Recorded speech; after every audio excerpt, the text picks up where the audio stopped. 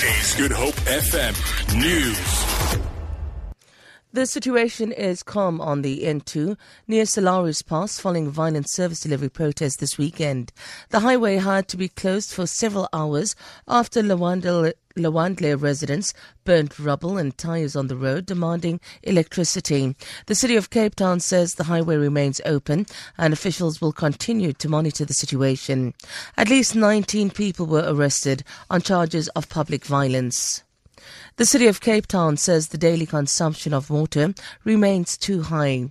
Mayoral Committee member for Water Xanthia Limburg says the collective consumption is 122 million litres above the daily target of 500 million litres. Limburg says drilling into aquifers for additional water resources will begin next month. She says they're doing everything possible to survive the drought. And other partners must start adapting to the new normal, which is a characteristic of a water-scarce city and province such as Cape Town and the Western Cape. We will continue to approach this drought crisis with every resource and avenue at our disposal. We need the whole of society to stand with us and to help us to get through this drought.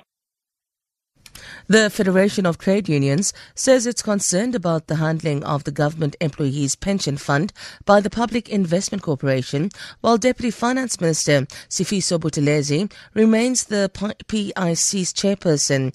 Buthelezi was appointed as PIC chairperson in May. SAFTU is demanding an immediate moratorium on any further use of funds by the PIC.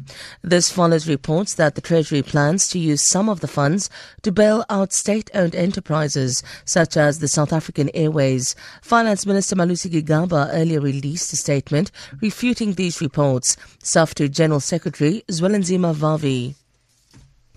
He has a background and he has now been promoted up to be a deputy minister, and we're scared when he is now the chairperson of the PIC with all of these allegations unresolved. As part of this effort to develop a new culture of impunity, absolutely no consequences, you can do as you wish, and you will not face any music.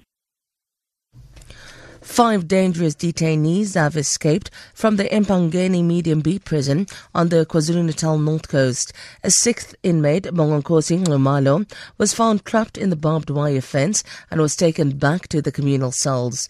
It's alleged they escaped by forcefully removing window bars from their cell. The Provincial Correctional Services Department's Tulani Mdluli says the escapees were charged for various crimes, including murder, robbery and possession of illegal firearms.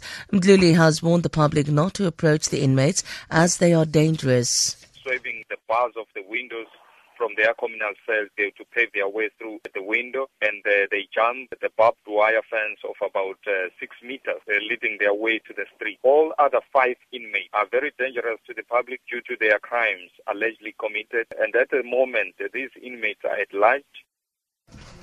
The rand is trading at 13 Rand 30 to the dollar, 17 Rand 93 to the pound, and 15 Rand 77 to the euro. Gold is trading at $1,312, and the price of Brent crude oil is at $59.45 a barrel.